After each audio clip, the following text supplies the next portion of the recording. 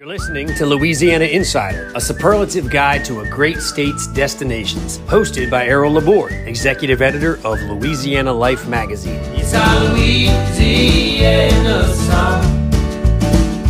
It's my favorite melody. It's our Louisiana song. Hearing it echo through the cypress tree.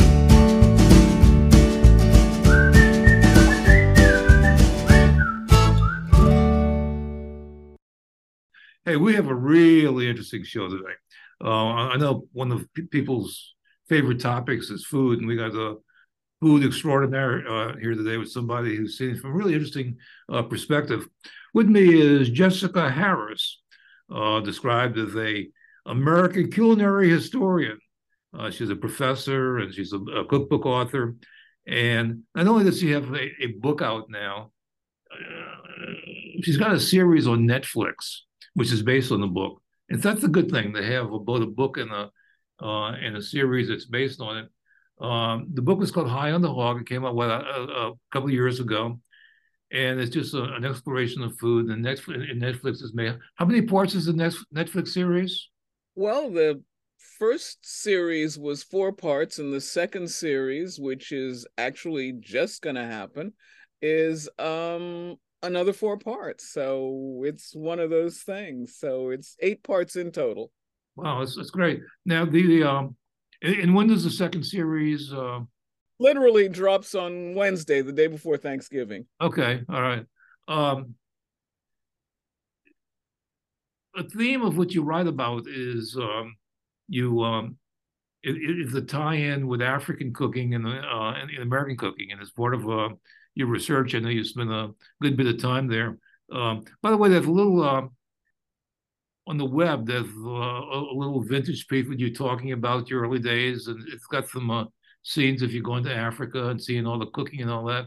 I'd like people to access that. Is that on your website or? It's not on my website. The trailer for the second season of High on the Hog has actually a clip from me on the Today Show, I think it was, back in the days with Brian Gumbel and Willard Scott. Okay, so all right. That dates how long I've been doing this. Yeah.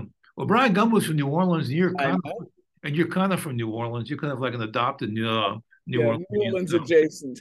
Okay, but tell us. Okay, you have quite the career. And at one point, you were writing for Essence magazine, and as I understand this, somewhere around there, somebody got the idea that maybe you should write about cooking, and that took you to Africa. What was your discovery when you went there? Well, actually, Errol, what happened was what took me to Africa was research for my doctoral dissertation, which is on the French-speaking theater of Senegal. And when I went, I was surprised by the fact that some of the things that I tasted like some of the things that I knew. And so probably as an academic, I wanted to know why. And I began to do a little research. I was also at that point travel editor at Essence, and would end up, maybe in West Africa, and then a month or so later might be in the Caribbean, and a month or so after that might be in New Orleans or somewhere in the United States. And all of those things began to make linkages in my mind and my taste buds, and I began to think about how things connected. And then I decided I needed to go out and try to connect the dots, and that's kind of how it happened. Is there one African country in particular that you said this place more than any other place really defines African cooking? No, I don't think you can say that. I think each, it's just in the United States. Well, let's not even take the United States. Let's take South America, which is a continent. Is it the cooking of Brazil, or is it the cooking of Peru? That would be like saying, is it the cooking of Senegal, or is it the cooking of Benin, or is it the cooking of Ethiopia? I think each country has its own things that it adds to that pot of African diaspora food. And what happens with that is that when you put them all together, you've not only got something tasty, but you've got something that tells a very rich and interesting, to me, fascinating history. Like if somebody would come to New Orleans and dine in New Orleans, and then go to Atlanta, heaven forbid, and then go to Minneapolis. There would be some differences. I mean, they could see there's a real difference here. I mean, there's ways you can kind of define the cuisine. So, Yeah, no, I just meant in the sense that New Orleans, I think, sticks out, if you will. New Orleans is a different spot. I've always personally defined New Orleans as the northernmost point in the Caribbean. sure. It really isn't the American South in that sense. It's a very different spot. It's got different things going on. It was Roman Catholic, it wasn't Protestant. It dealt with a lot of things differently, and much the same way as, Louisiana's laws today are still Napoleonic code, not as are the laws of the rest of the country. So that's what I meant when I was trying to say that some of the things that people find in one part of Africa, they may not find in another part. The difference between the food from the Sahel, which is grasslands, and the food from the forest is very different. In one region, you've got possibly rice, you might have millet, um, you have fonio, you have other grains, and in the forest, people might be eating yams. And when I say yams, I don't mean those Louisiana yams that are really sweet potatoes. I mean true yam, which is something different. So you've got a lot more geographical distinction in the food as well. Is there any African cuisine that you can say most defines New Orleans cooking? Okay, I think there are two that are probably most influential on the cooking of New Orleans. Okay. The cooking of Senegal. Senegal is the westernmost point. It was also a point that gave many of its children, unfortunately, up to the transatlantic slave trade. So a lot of the early people involved in New Orleans and in the foodways of New Orleans were Senegalese at origin. Equally, the cooking of Benin, the Bight of Benin, a small country with a big influence between Nigeria and Togo. And there again, people from Benin were taken in the transatlantic slave trade, brought to New Orleans. And so the cuisines, if you will, of Benin and New Orleans were probably the most foundational in terms of the cuisine or the African import into the cuisine of New Orleans. Okay, so what would define it? Would there be a particular particular seasoning that's common to both, or way of cooking, or? Well, I think in Senegal, if you think about it, they use a lot of rice. Africa has its own native rice. We think of rice, we think of Asia immediately, but Africa has its own native rice. It's called oryza glabirima, as opposed to the oryza sativa that is Asian rice. And so a lot of the foods in Senegal are rice-based dishes, so that they do a dish that is rice made red nowadays with tomato paste, probably before might have been red palm oil, that has cooked with it and served with it fish, vegetables, eggplant, carrots, squash sometimes, and is served with fish. It's the national dish. It's called chebujen. As it travels through Western Africa, it becomes jollof rice. Jollof for the empire, the Jollof Empire of the Wolof people of Senegal, as either as chebujen or as jollof rice probably crosses the Atlantic, and you find it in Charleston, South Carolina as red rice, but you find it in New Orleans morphed, not exactly, but as an originator probably of jambalaya. So you've got that journey one way or the other. In Benin, you have dishes that are called sauce feuille, leaf sauces, or, and here you're going to get the hint right there when I say the name, sauce gumbo. Gumbo means okra.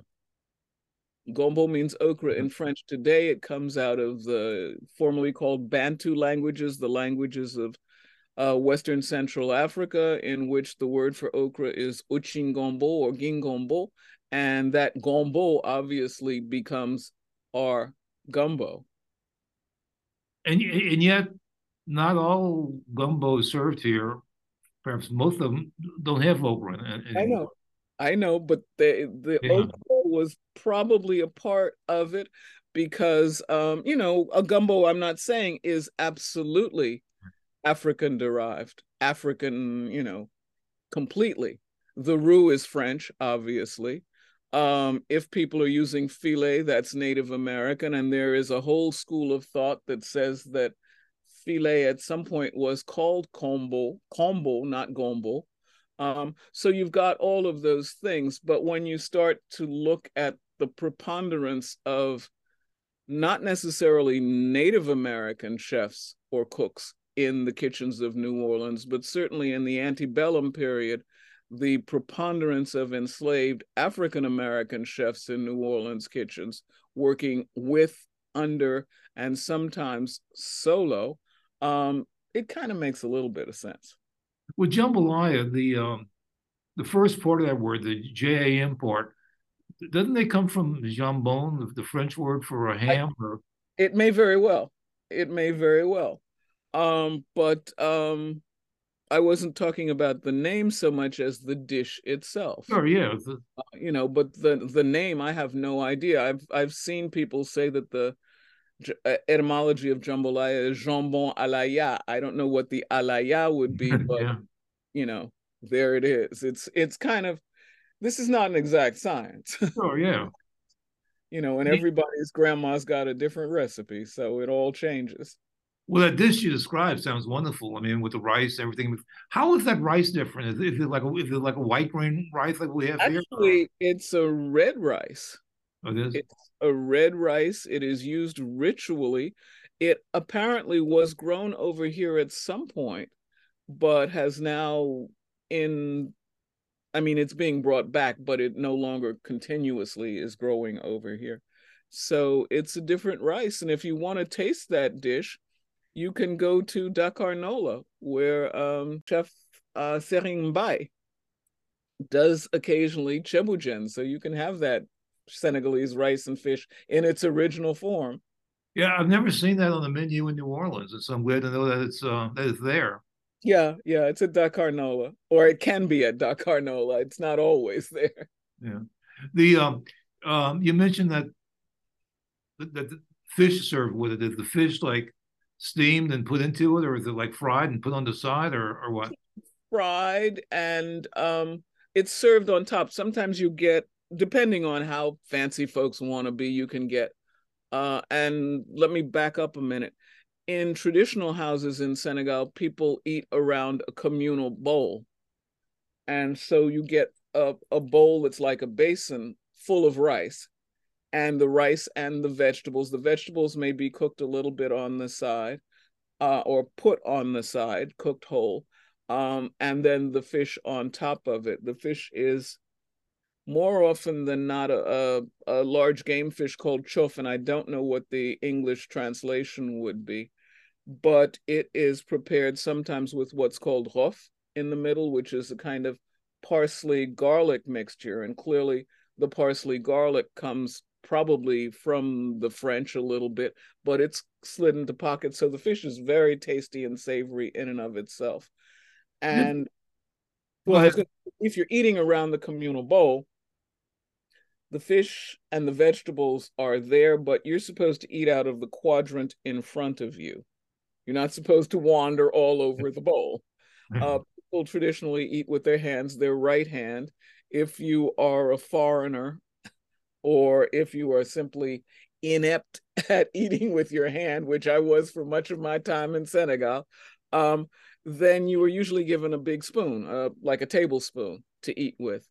And the hostess' job is to make sure that portions of meat are put, or portions of fish in this case, are put into your quadrant, so that, you know, you don't go roaming all over the bowl, but the hostess makes sure that you get the And if you're the guest, usually you get the tastier portions of the food. Yeah. Seems like a good way to avoid fights too. Somebody kind of dipping into your Yep. It's like stay in your lane. into your point. The what would be typically what would be a typical drink that goes with that food? Well, Senegal is, oh, well, the last I looked, which was a decade or more ago, was 81% Muslim.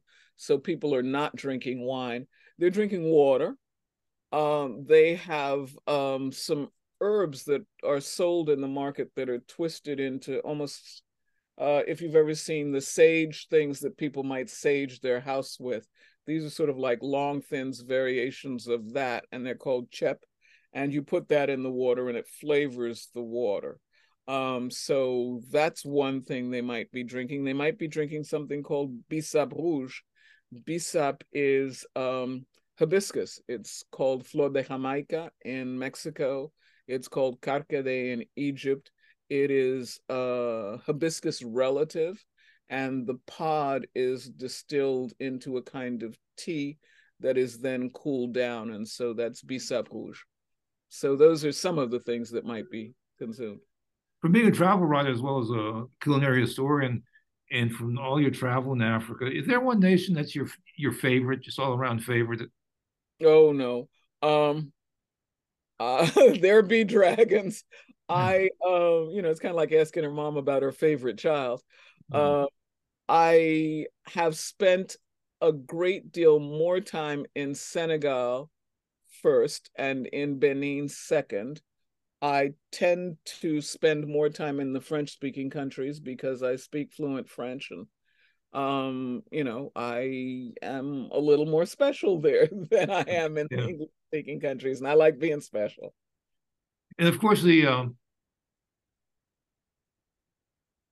that French influence in African food that goes to the Caribbean too, because there's some French islands in the Caribbean, and Oh, absolutely. There are French islands in the Caribbean that are, I mean, politically part of France. sure, So, I mean, Martinique and Guadeloupe and the out islands there and French Saint Martin are all literally parts of France. Voting they're French. considered to be states like Alaska would be to the United States. Yeah, Exactly.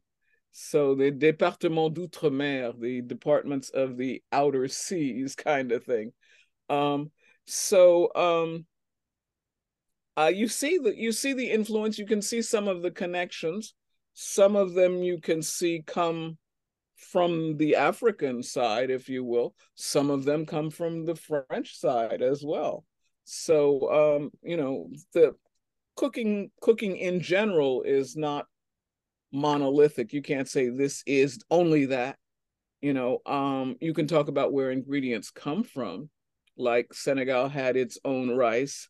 If you see a dish that's prepared with corn, somewhere along the line, America's involved because corn is from the Americas. And so you get all of those kinds of things. Those tomatoes in that cheboujen, that tomato paste, couldn't have existed in the food of the African continent prior to 1492 because it's part of what used to be called the Columbian Exchange, but which is now called a world in transition, which is what happened with food and foodstuffs when Columbus opened up this hemisphere in a way to the world. So tomatoes are native to this hemisphere.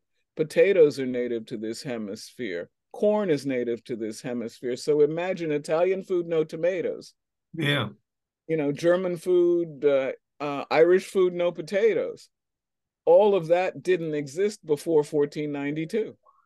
So all of this world in transition is a whole new thing. Yeah, the Irish are so identified with the potato because the Irish potato, but yeah, the potato that came from South America. Yeah, Originally. exactly. So Um, any particular seasonings that are like the go-to seasonings in African cooking? usually very simple: salt, pepper. There are a lot of native seasonings. Something that used to be used in federal United States, colonial and federal United States, called cubebs. Cubebs they look like black peppercorns with a tail. Uh-huh. And they were used in brewing in federal and colonial America, but then fell out of use. We don't see them very much anymore. In Benin, in West Africa, it's so commonly used, it's called piment pays, pepper of the country. Okay. And of course, in France, there's the difference between piment and poivre. Piment being chilies, the red hot peppers and such, and poivre being black pepper. Well, your So, book, you've written many books, but the current one, the one that's being made into the Netflix documentary series, High on the Hog. Tell us about the hog. What's so important about that in the culinary history? well, I mean, I think first of all, people are tricked by that title because they see the title High on the Hog and they think it means it's a book about pigs or about pork. It is not. The book is actually a narrative history of African food and its influence on the food of the American United States. So But the term high on the hog would be one that expresses like a desire to live well and yeah, yeah. back to old fashioned Massa and John humor. John is a trickster, and in the telling of the tales, he always manages to get over on old master.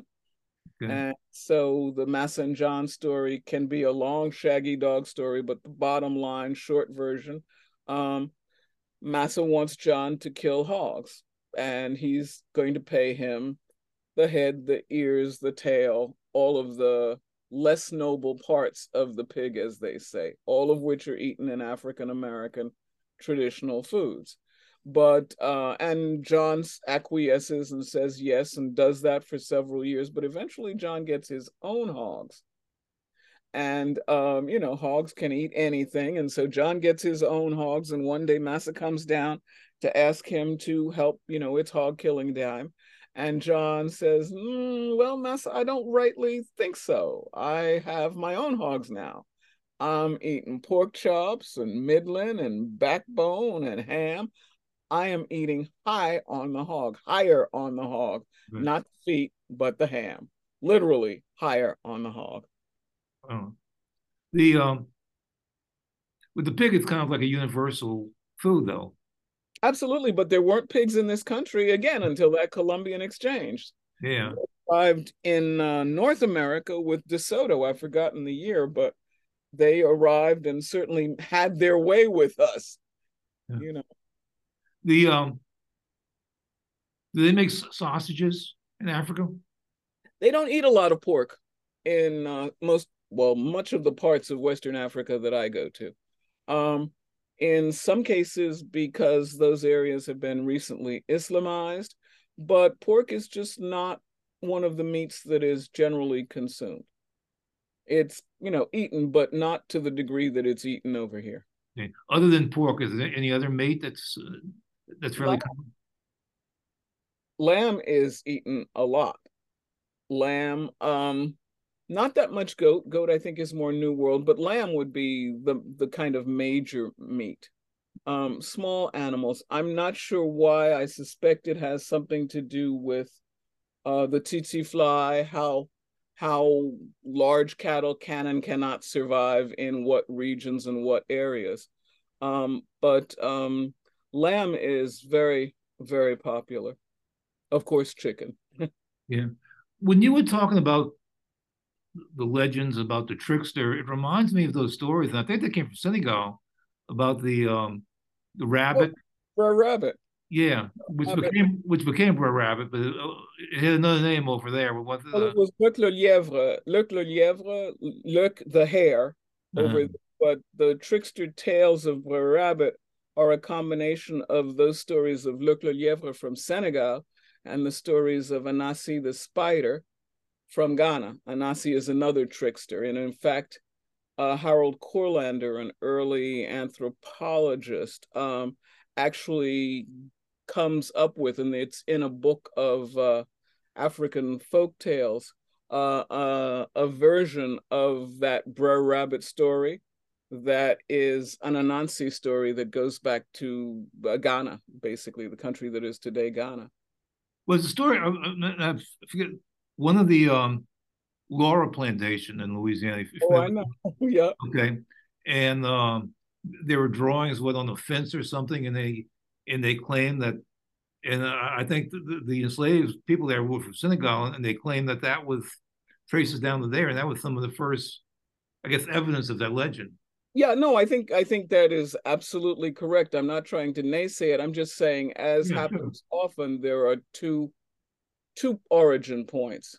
Senegal being one with the stories of Le Lièvre that are traditional Senegalese tales, and then Ghana with tales of Anansi the spider, and those Anansi tales come over to the New World to become Brer Rabbit as well, but they also go to Jamaica where there are a ton of Anansi stories.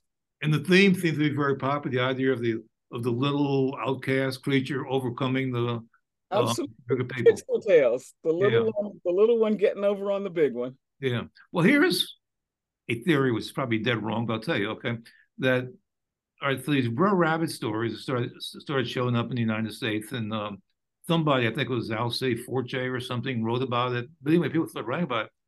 I think Brer Rabbit may have become the forerunner to Bugs Bunny. Could be. I I have no think, idea, but that sounds good. yeah, because he would be, they'd have seen these kind of tales of this little, wisecracking animal, especially a rabbit, and okay, and A they just trickster. transposed it, yeah. So, Yeah. uh, Bugs with, yeah, yeah. What's up, Doc? You know, he yeah, gets over yeah. all of them. And Bug was pretty snide, man. I mean, you can't get him. And so right there is a contribution. So pork then, how was it most commonly served over there? I actually have not eaten a lot of pork in West Africa. Okay. So I really don't know how it's served. I have not had that much, not been served that much. I would imagine chops, but I think if it's served, it's in many ways consumed by expats or tourists Mhm. as much or more than by the people who actually live and are from there. Do they make are there any popular sweet dishes there? There's not really a tradition of desserts. Sometimes the sweets are in the forms of fritters. And there's a whole discussion that could be made about fritters and how fritters come across the Atlantic, that whole idea of frying in deep oil. The way that we have in New Orleans, we have the beignet.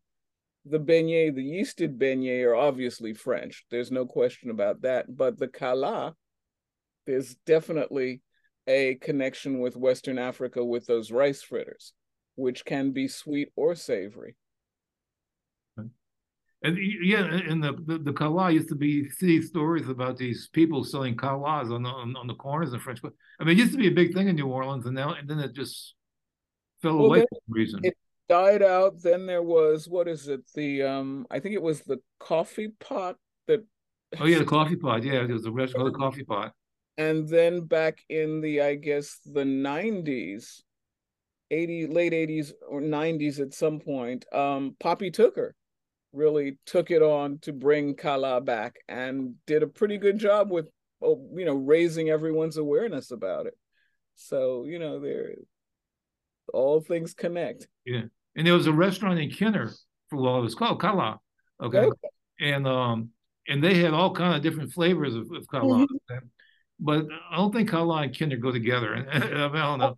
And Probably not. yeah, and the restaurant didn't make it, but it was a nice place. So, all right, if you were having some of your favorite people over for dinner, and you really wanted to fix them a really good dinner, okay, showing your best stuff, okay, what you doing, what would you fix? Oh, it would depend on the time of year. I might do a leg of lamb. I like lamb. I find lamb is one of the few meats that I can eat at any level of cooking between, pretty rare to well done. I do a crust of herbs, rosemary, herbe de Provence with the lavender in it, all sorts of things like that. I sort of marinate it in red wine, then do the crust, put it in the oven. I'm lazy. I don't use a rack. I bake it on top of a bed of sweet potatoes and white potatoes that I just sort of cut up. The juices drip down on the potatoes. Some of the herbs flavor the potatoes. I then serve the freshest, smallest, wonderful string beans I could get, the French haricots verts. I might make a mint sauce, but I make a mint sauce with hot pepper. So it's a spicy mint sauce. It sometimes has a little bit of rum in it if I'm feeling frisky. I'd have a salad. It's a very European menu is sounding.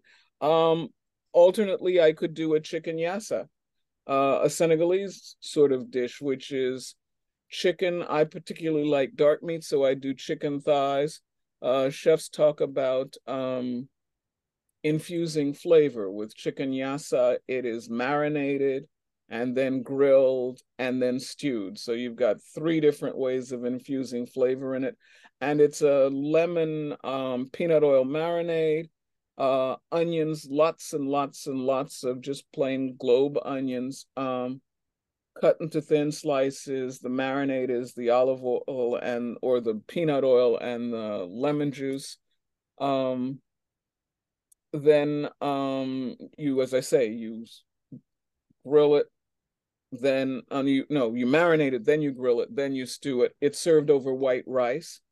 If you want to sort of jazz it up a little bit, as some people do in Senegal, it then becomes a yassa ganar suwer, chicken yassa suwer, and that means you would make it fancier, and people make it fancier by cutting up pimento stuffed olives, obviously not West African in origin, and maybe adding slices of carrot to it as well. So that would be another meal. So it's like food is like music. All over this fusion, ultimately, of different influences. Right. Who invented the omelet? Yeah. Who did? The French, huh? Maybe. Somebody probably broke an egg somewhere and whisked it up. I think the omelet as we know it may be French, but we have Spanish omelets. We have all kinds of different omelets. We know there's a story, in Montana, of a town in France. It was called Abbeville. There's several Abbeyvilles in the world. And the story was that Napoleon was bringing his army through there. They were going to conquer someplace, and it had to feed them. And so they went like to the local people. So I need you to feed my army. Okay. So okay. Well, they were forming, all they had was eggs. Okay. And so they took the eggs and they did it, and they just kind of scrambled. And that was the origin, according to the story, the origin of the scrambled eggs to feed the. Well, it turns out Napoleon really, really liked it. All right. And it became like a big deal after that. So. Okay. I hadn't heard that one, but that makes perfect sense. I mean, canned food goes back to the Napoleonic Wars. Okay, good point. If we, it came up with so that his, I think it was Napoleon or somebody in that era who said an army marches on its stomach. Right. So that canned food was invented, if you will, to be able to take this preserved stuff around with the army. Yeah. Let me ask you before you go about gumbo, because we're talking about the African origin in the name. What's your favorite type gumbo? I am awful in New Orleans. But I thank you all for allowing me to stay. I am actually allergic to shellfish. Okay. So can't eat no shrimp. crawfish. No crawfish, no shrimp, no crab. Oh, so my favorite gumbo is the duck andouille gumbo. Yeah. Because that's pretty much the only one I've ever tasted. Yeah. But I agree. I like the meat gumbos, okay? Mm-hmm. And there's something that bothers me about things like chicken and oyster gumbo. I mean, like meat and seafood. I think you got a seafood gumbo or you got a meat gumbo. I'm kind of with you on that. Yeah, I think I like chicken sausage. And as far as the okra, I like okra and gumbo. I like the texture it brings to it, even though it's rare. I mean, not many people serve okra gumbo. But I mean, yeah, so that'd be my choice: okra gumbo with chicken and sausage. Okay, okay, I'm with you on that. But you're the authority. You're the one that should be telling. All right. So the after you finish with High on the Hog, what's next? What's your next big idea? Oh gosh, I've got several of them. I am finishing up a book that I'm not allowed to talk about just yet because it's not finished. And I'm revising a book, ditto. So one of my older books is coming back at you in the end of 2024 and a revised shape with some new additions. Can And you say what that book is? no, I'm stuck. I'm Okay. stuck. Um, but there are a lot of plans. Yeah. There are a lot of plans afoot.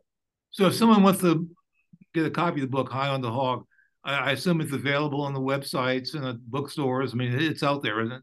Oh yeah, well actually the thing is it's having this renaissance as a result of the Netflix series. It was originally published in 2011.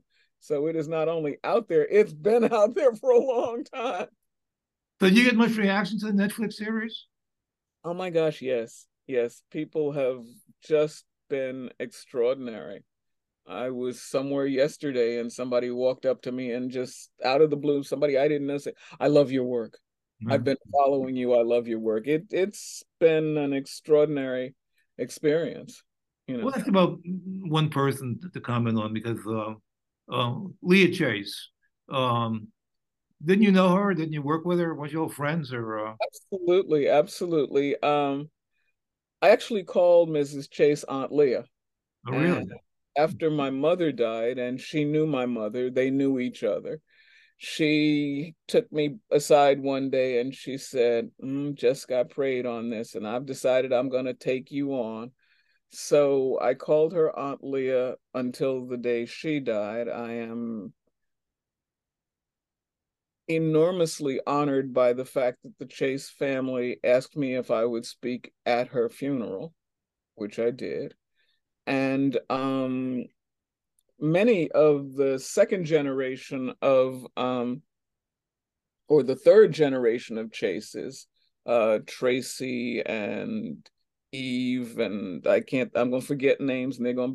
Well, there's Duke Chase, okay, who Well, has, yeah, Duke, of course, but he's becoming the big star now because he has a cooking series now on.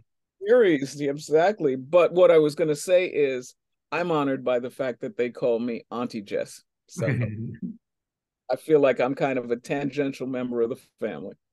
Yeah, she was really a special person and just a very nice person, and you could learn a lot from her. Extraordinary. She was absolutely extraordinary. And of all the many stories, like they have the stories about the days of segregation when they had like these men who were white men who were having a meeting to kind of change the legislation so it'd be favorable, and they kind of at the time the restaurants weren't legally integrated, but they'd kind of go in there and she'd feed Oh them no, upstairs. upstairs room that the Yeah. Chase family is in the process of renovating it to make it a memorial to the of those days. And so, yeah, no, that she was very much. It was food was her way in. Food was her way in, but she loved art. She was a long time member of the board of trustees of Noma. She had established pretty much her own museum in the restaurant. Anybody who goes there, there's an extraordinary collection of African American art. She was involved in civil rights. She fed some of the freedom riders when they returned from being in jail. She was a force of nature, quite amazing. I don't know if you've seen it, but in the last year, the state has established what they call a civil rights trail, uh, Mm-hmm. where they have monuments or Right. placards at different places along the way. And one of the first places they did was Dookie Chase. Okay, they have one right out in front of it, and they're beautifully done, and then throughout the state. So, Yeah, yeah. yeah. Well, I thank never. you very much. It's been very educational. Well, Uh, thank you, Errol. did you get to Louisiana very often, or I'm on a plane heading to New Orleans tomorrow. okay? Well, just stay here. You know, make it easy. bring that cat with you, and because I'm sure New Orleans would embrace you as it already has. So anyway, thank you very much. Thank you so much. This has been fun. Take care. Thanks for listening to Louisiana Insider. Subscribe, like, and rate our show where you listen to your podcasts, and follow us on social media at Louisiana Life Mag. Executive producer for Louisiana Insider is Kelly Massicot in cooperation with Louisiana Life magazine. For subscription information to Louisiana Life, call 504-828-1380. Our theme music was provided by Rich Collins. Hey, that's me. Join us again next week for more discoveries inside Louisiana.